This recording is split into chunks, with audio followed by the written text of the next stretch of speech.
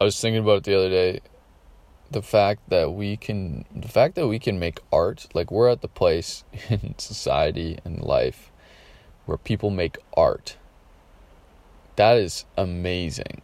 Like, I think we've taken that for granted. Just the thought that we have people making art nowadays and we can value art and celebrate art. Like, that's so awesome. And that was not what most of history was like. And that's such a privilege to be able to do that. Like, right now I'm living on the West Coast and it's pouring rain right now. And it's going to be raining for the next 6 months, basically. And cold. It's cold and wet. And we're homesteading here. I'm at this farm that's being built. I'm helping build it. And we're living in little shacks and trying to avoid the rain. We spent like 10 hours yesterday just moving fucking logs around, trying to find places to keep things dry. And I was thinking about it. Like, that was people's lives before. 100 years ago, the people who were living out here, their whole life was trying to keep things dry, using half or less of the resources that we currently have. Like, that was life, was trying to survive.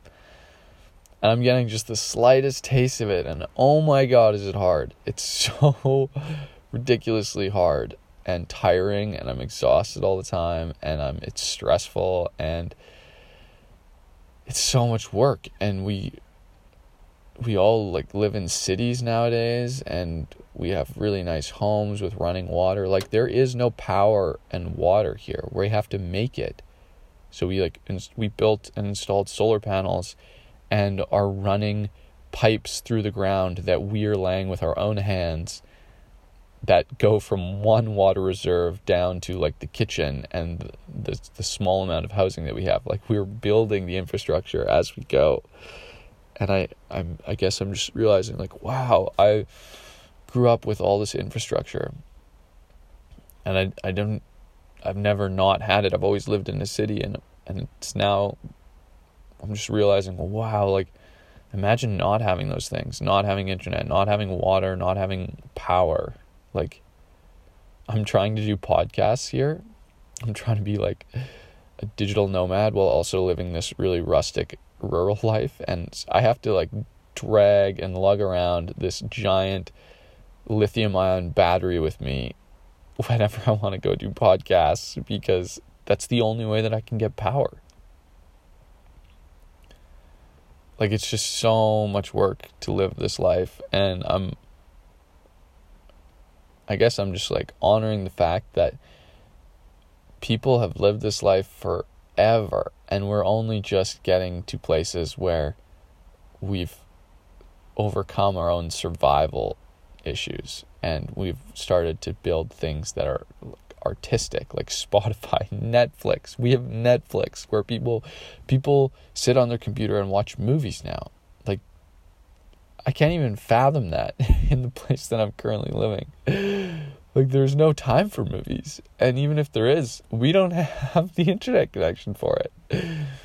So we do other things. And it's amazing. Like, there are other ways to have fun up here. And I do really love it. But I also I'm feeling like, wow, this is hard. And wow, do I appreciate art and culture. Being able to play guitar and sing and make music and produce music and create paintings and jewelry. Like, those are luxury things. And it's so awesome we have them. And I think maybe I've taken them for granted before. Maybe I've definitely taken for granted the idea of just like having all of my amenities taken care of. Like, that is such a privilege. It's insane. So I'm going to go out in the rain and cook breakfast now. Because that's what I do out here. And think about how I miss a warm kitchen with all these nice kitchen cookware equipment things. Man, I could really use that right now. Soon, hopefully. I don't know if I'll stay here for too long, but it's a good taste of what life used to be like. I'd recommend everyone do this at one point in their life, just to feel it. Oh, I'm getting my feelings in now. Okay, thanks for listening. My name is Christopher, and this is my thought journal.